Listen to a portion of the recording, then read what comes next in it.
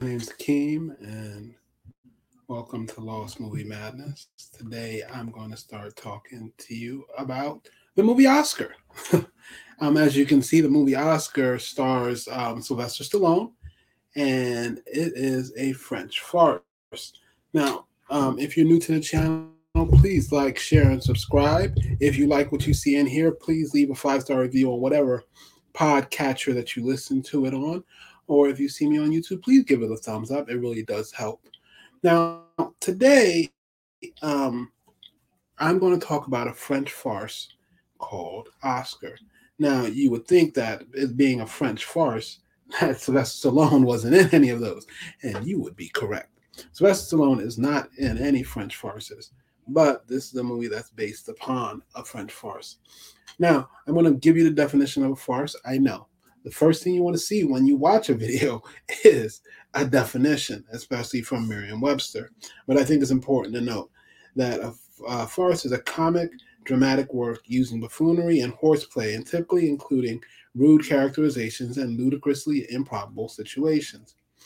And from the Oxford Dictionary, and this may be backwards, a light dramatic composition marked by broadly satirical comedy and improbable plot. Now, this movie is typical of the genre. Like if you've ever seen The Birdcage, starring Robin Williams and Nathan Lane. Wow. Nathan Lane would kill me if he thought I forgot his name. Back in, I believe it was 1996. Something happens, and then you get a bunch of stuff. You get a setup. So the setup in this thing, it's real simple. Um, the father of a well-known gangster, the here being played by Sylvester Stallone.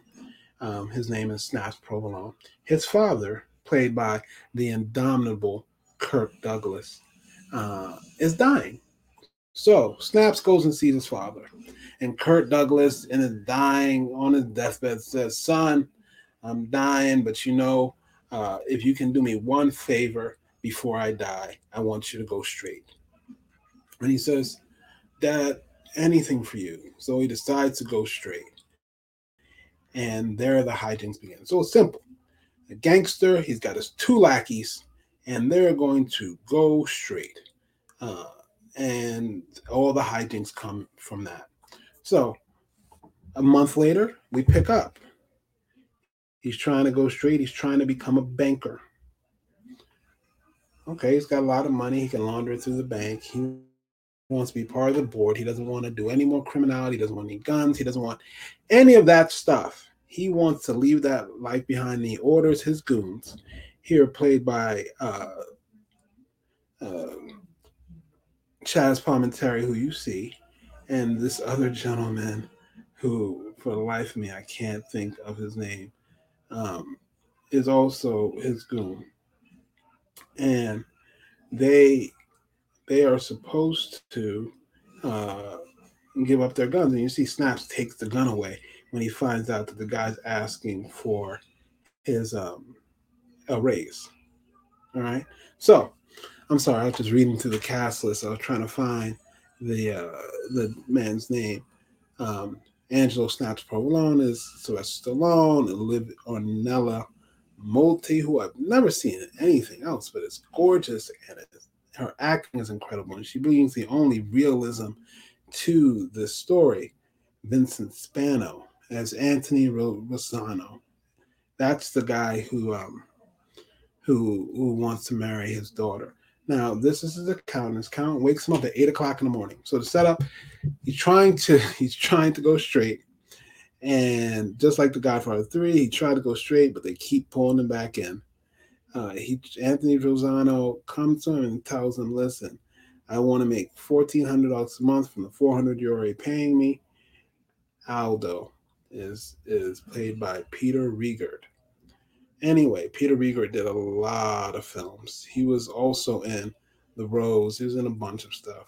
He was in Animal House. He's great in that. He was in The Mask. Um, so anyway, we just saw Peter Riegert. Anyway, so you have Snaps Provolone. His accountant wakes him up an hour earlier than he's supposed to get up because he's supposed to wake up at 9. He's going to have an elocution lesson, and he's going to have a fitting, and he's going to meet with these bankers. And at noon, they're going to become bankers. No more crime. So he comes and says, hey, I need a raise. That's the scene that you see right now on your screens. And Snaps goes, all right, well, why do you need a raise? You wake me up early for that? And he says, well, I want to get married. So I want to go from $400 to $1,400 a month. So he says, okay, I'll give you $1,200 because I'm a sucker for love. And he says, well, who's the lucky girl? And he says, your daughter. That's when the first gun gets pulled on him. And he goes, okay, well, give me the gun. He takes away the gun, and he says, this guy comes in here and he tells me that he wants to marry my daughter. So he says, okay, well, why would my daughter marry you? Well, I have $50,000. And he says, where'd you get $50,000 on a $400 a month salary? And he says, well, I stole it from you. And that's where you walk in. So he stole $50,000. He turns them into gems. And because he wants to give his daughter, and he's going to give it to his daughter. So Snaps goes, okay, great. Now, here's one part of the farce, is that they don't mention names. That allows for a comedy of mix-ups. Just like in any good comedy that you might see. If you ever see people, her, him, impersonal pronouns instead of the actual names like we speak in real life. Like, I'm going to clarify that I want to marry your daughter, Teresa, before anything. That way you know that I know who I'm talking about. So anyway, he tells Snaps he wants to marry her. So Snap, and he's been her lover. That's when he gets the second gun pulled out on him. And Snap goes, okay, well, I'm going to go up and talk to my daughter. And his daughter tells him, played by the indomitable Marissa Tomei. And Marissa Tomei goes, okay, well, yeah, I want to marry him, Dad. He's my lover. He's the one I want to be with. But really, she doesn't really care who she marries. She just doesn't want to be there anymore. She's 18 years old, and she wants to go out and live and see the world. Also, by the way, if you're smoking somewhere, gargling some Coca-Cola is not going to change the fact that people can still smell the smoke. As a person who is in the midst of giving up smoking, I can clearly tell when somebody's been smoking or not. So that's not really fooling anybody. So Marissa Tomei comes in. She doesn't really want to marry anybody. She just wants to marry somebody so she can get away from her dad, who's overbearing. And Sly Stallone plays that pretty good. Here's the thing about Sly Stallone. Sly Stallone apparently really, really likes one-liners. Throughout this movie, he's just dropping them, and he's deadpanning them all away. He does a much better job in this one than he did in Tango and Cash, which I will be reviewing also. Tango and Cash is a great, fun 80s movie. About 4 years before this movie came out. But anyway, we get to this point. She wants to get married, and he says, okay, I'll get you married, especially because you're pregnant. Great. Marissa Tomei is not actually pregnant, but she just tells him that so she can get married, and she knows her father's a gangster, and it's very dangerous for anybody, but she figures she can get out this way. So at that point, we reach the point where a girl shows up, and now this is the daughter that Anthony thinks that he actually wants to marry. Her name is Teresa. She's not actually Snaps Provolone's daughter, but she told him that because he's a well-to-do accountant. He makes really good money, and she didn't want him to think that she was just a poor girl from the other side of the tracks. So that's why Anthony Rosano went to Snaps Provolone and told him all this stuff. So Snaps figured this out, and he decides he's going to set him up. He's going to get hands on the jewels and get him to sign over the money to his daughter, thinking that it's that daughter rather than Teresa. Again, don't use the actual name. Just say, I'm going to sign over to your daughter. So he signed over, he hands over a black bag. Now, at that point, the black bag comes into play. The maid who you saw on the screen, she is quitting to marry this guy named Underwood, who he had planned for Marissa Tomei's character. And she takes a big black bag. Anthony Rosano brings the jewels, and it's also the exact same black bag. Now, if you ever watch a movie and you see, a giant suitcase or a bag or something that draws your eye, there is a reason why that's on the screen, because you need to pay attention to that. I know I'm not telling most people that, but if you ever see it, there's little tricks of the trade. Okay, that's going to be important. When it's not important, then it's just distracting from the film. It's like when you watch Clash of the Titans, the new one, not the old one, because the old one's great, but the new one. You get these two hunters, they come in, and they're like, oh, we're experts in weapons, and we can kill anything. And then 5 minutes later, they say, we're going to stay here and protect this town. And that's it until they're at the end of the movie. The introduction of them, I don't know if there's stuff on the cutting room floor showing them killing a bunch of stuff and being helpful to the mission, but unless you're actually germane to the plot, their characters are worthless. There's no point in spending that 5 minutes talking to them. There's no point in meeting them. There's no point in taking the audience there and thinking, hey, these guys are going to be useful and they'll do something cool later, because they do nothing cool. They show up at the end when he comes back or whatever. They were wasted. And I think they killed one thing but ran away from most things. They weren't even badasses, which is the whole point. So why involve them? The same thing here is the MacGuffin. And since John Landis directed this movie, he knows what he's doing. So he introduces the black bag.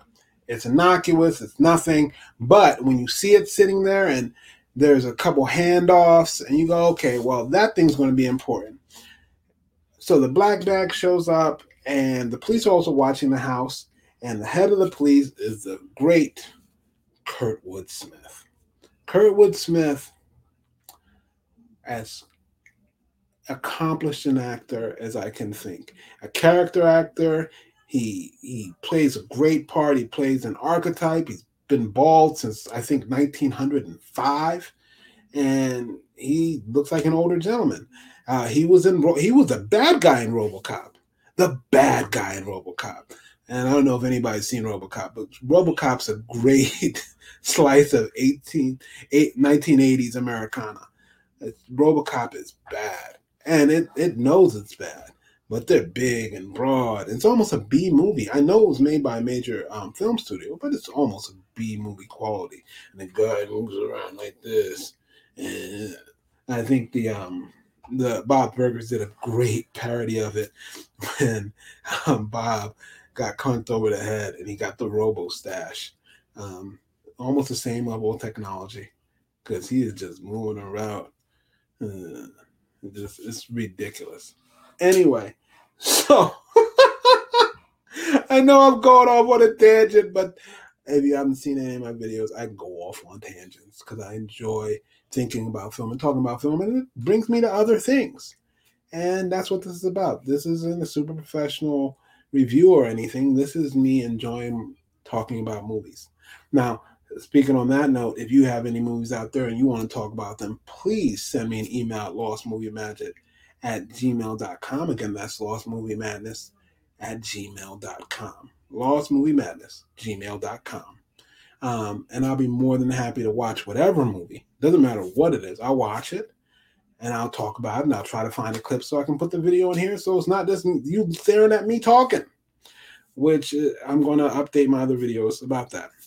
Anyway, Teresa shows up. She's not his daughter, but it turns out that Teresa is his biological daughter. He had had a tryst with a young lady about 20 years earlier when he was first getting started in the business, and she's his actual daughter. That he finds this out by that woman showing up at the very end and him recognizing her and him going, oh, I had a thing for you, blah, blah, blah, blah. And she tells him that her daughter wants to marry this accountant who makes $1,400 a month. And then they find out. So that's his other daughter. Although throughout the movie, Teresa's in and out the house, and the guys are meeting them, and he tells Charles Palminteri to watch Teresa, and then he tells him to watch his other daughter, and nobody's met this daughter ever. Nobody's seen any of his two daughters till this morning.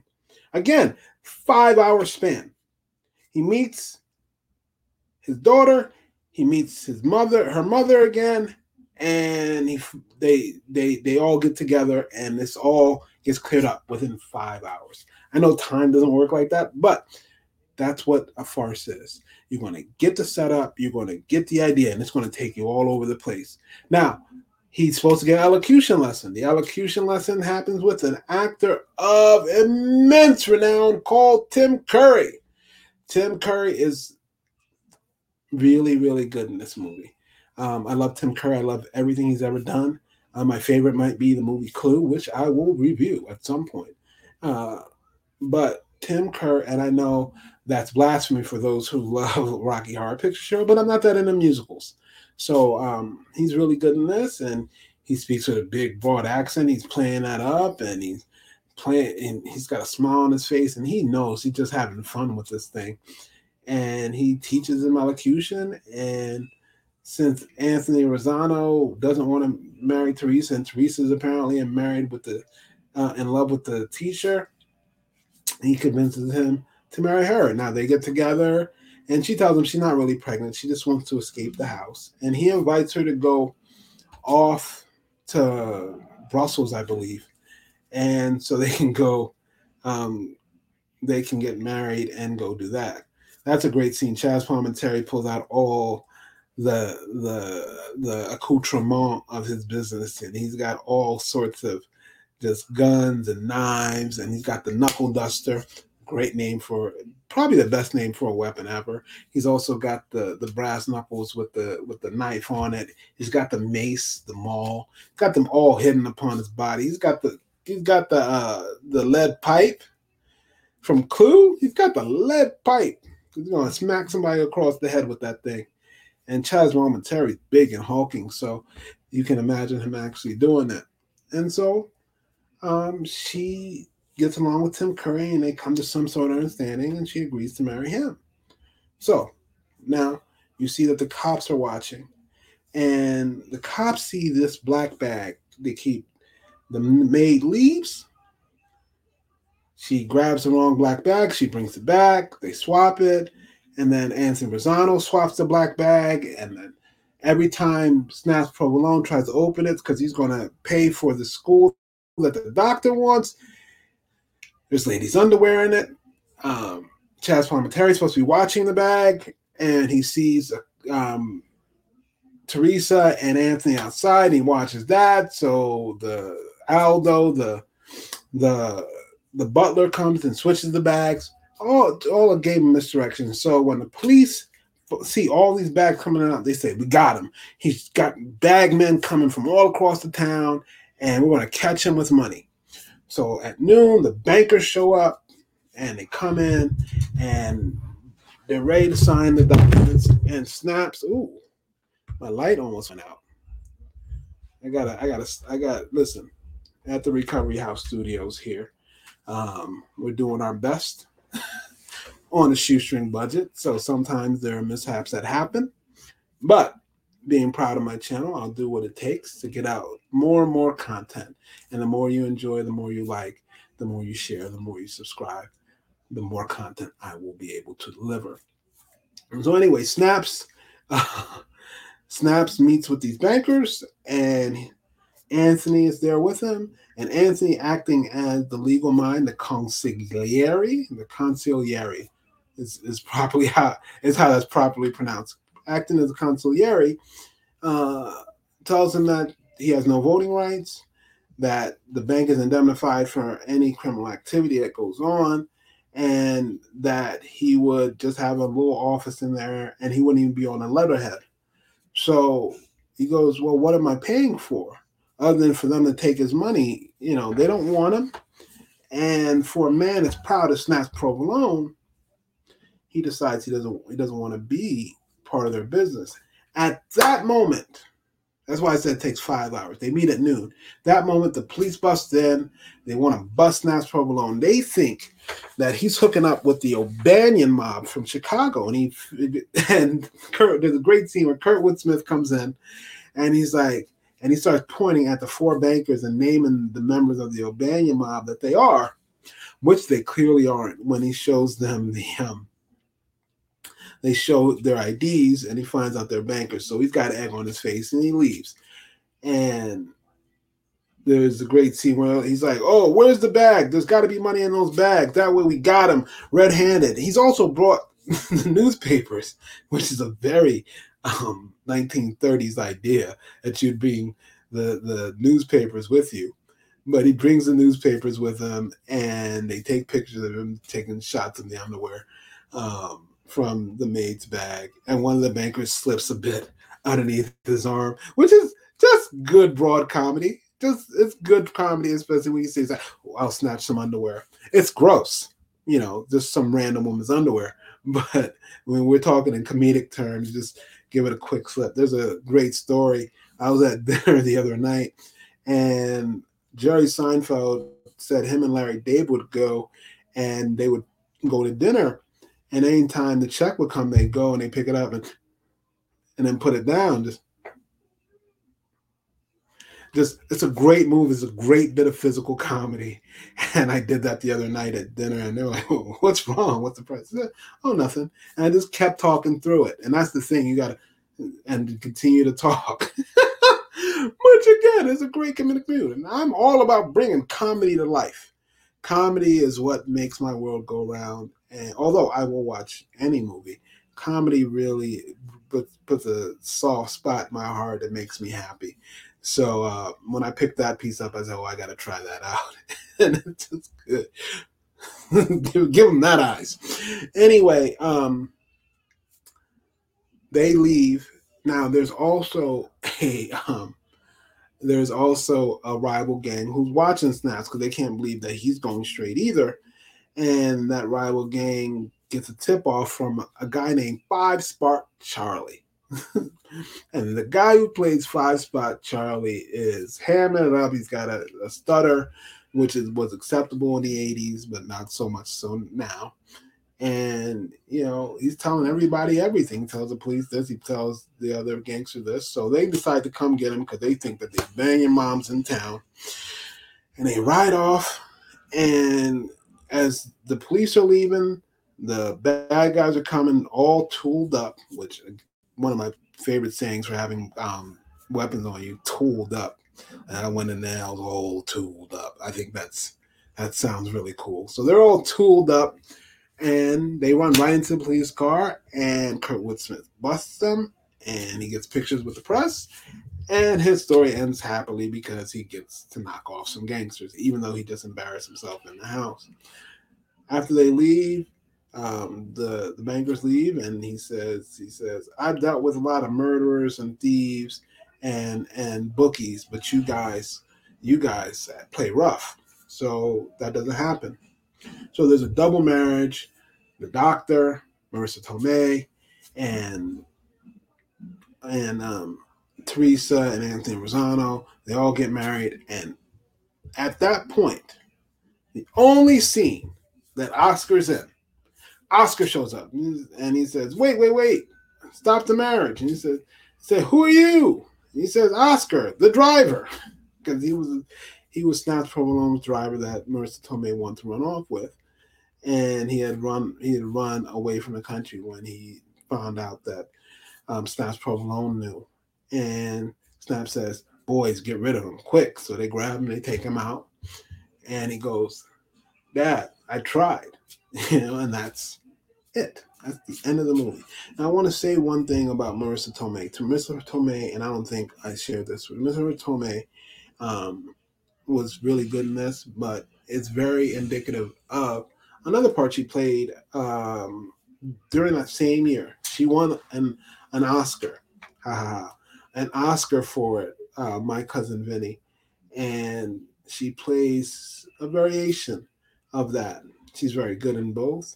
I mean, I think she's overacting her ass off in My Cousin Vinny, but she's great, and she really brings that movie alive, and she's a linchpin to that movie. I mean, I think she is much better in Slums of Beverly Hills. I think she's fantastic in that. But in both these movies in 1991, she was doing a really great job, and you can see why her star skyrocketed. She's also great in those Spider-Man movies. I think Marissa Tomei brings a depth, and she also is she's very colloquial. And as a New Yorker, I love to hear not even a good New York accent. I'm off in the wilds of Pennsylvania, so I always like to hear a New York accent, even when it's a bad one, even when it's obviously put on like a Fran Drescher one. I still like to hear it. It just brings warmth to my soul, and makes me feel all warm in my tum tum, as somebody famous says, the famous YouTuber said. Feel all warm and fuzzy in my tum tum. So that's the movie. It ends. It's fun. It's quick. So I'm going to talk about some of the points. How the Academy would judge it. Now the Academy judges on a few things. The acting. The acting is big and broad and bombastic, and they're going for it, and they're not afraid to overact in this thing. But it's a farce. It's supposed to be that way. The only grounded characters are Snap's wife, Olivia Moulty, and that's it. And Kirk Douglas, I guess you could say, is grounded, except he smacks Sylvester Stallone pretty damn hard in the beginning. He pretends to die and wakes up and smacks him and says, "That's so you remember," and then he dies. But and also he's so disheveled. I doubt that would happen. But that's the acting. It's pretty good. It is what it is. It's supposed to be fun. Although they're delivering their line deadpan because this is the world that they inhabit. It's supposed to be good. Also, the two Taylors are really funny. Harry Shearer, the great Harry Shearer, plays one of them. So there are a lot of people in this. Don Amici, shout out to Don Amici. Don Amici, who was in a million different movies, who's great. He was in Trading Places the last video that I did with my friend Sean C. And Don Amici's amazing. He just is. There's no question. You see Don Amici, he will bring it every time. Now, the story. It's not a simple story. It's hard to tell. That's why I'm all over the place. It's a hard to tell story, but it's a farce. Just know that things happen in the beginning, cause the problem. They're going to dovetail. They're going to go all over the place, and then they're going to come back together, and you're going to have a happy ending. So I think the story is what it is. It tells a good story. You're worried about how everything's going to work out, but the two kids get married, so it's a happy ending. It's a love story, and there's no real sort of friction in it. There's complications. It's very complicated, almost like the importance of being earnest, but it's still fun. Um, the cinematography. For the cinematography, I would say this: it's shot on a soundstage, no question about it. It's not out in a real city. They didn't find some location. They shot it on a soundstage, and you can tell. Uh, the streets are beautiful and they're clean and they're broad and they're wide. The rooms, the furnishings, all soundstage stuff. Even the furnishings in the police lookout room are great. If you see some of those lampshades that the police are stand next to police, you go, okay, look, there goes Anthony going with the bag. You see that lampshade, the pink lampshade? I don't think that in a $2 room in 1931 that you get a beautiful Edwardian lampshade like that. I could be wrong, but I doubt the police would spend the money and resources on that. You already got two men sitting there watching it, and then you got that. But as for the cinematography, it is what it is. It's just point and shoot and go. The shots are set up well. The close-ups are set up well, but there's nothing amazing about it. Director of photography wasn't asked to do a whole ton with this. As for the pacing, in any farce, you start out slow, you start to build, you start to build, you start to build, you start to build, and he's all over the place. He's running all over the place trying to figure it out. It's like that scene in Coming to America where Mr. McDowell's running through the house trying to get Daryl back in, and he falls down. Boom. You bring the people up, you bring them up, and then you stop, and then you slow down, you get to the end. Pacing's perfect. Would I recommend this movie? The last question. Yeah. If you want to have some fun, you want to watch it with the family, there's no crazy language in it other than full pregnancy. There's nothing sexual in it. And I think any kid would love it. It's a farce. It's fun. And nobody gets hurt. Well, except Oscar in the end. And even Oscar just gets carried out. But I would recommend it. If you like to watch it, great. If not, that's okay too.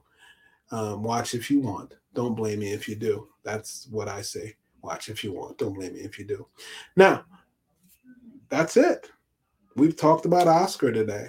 I will be recording about Tango and Cash, and hopefully it's less confusing. Hopefully I go on less tangents during Tango and Cash. But if you like what you heard, please like, share, and subscribe. You can get a hold of me at lostmoviemadness@gmail.com. Again, that's lostmoviemadness@gmail.com. Please leave a 5-star review on whatever podcatcher you're listening to it on, or please leave a thumbs up or leave a comment on my YouTube page. Thank you so much for listening, and you guys have a great day.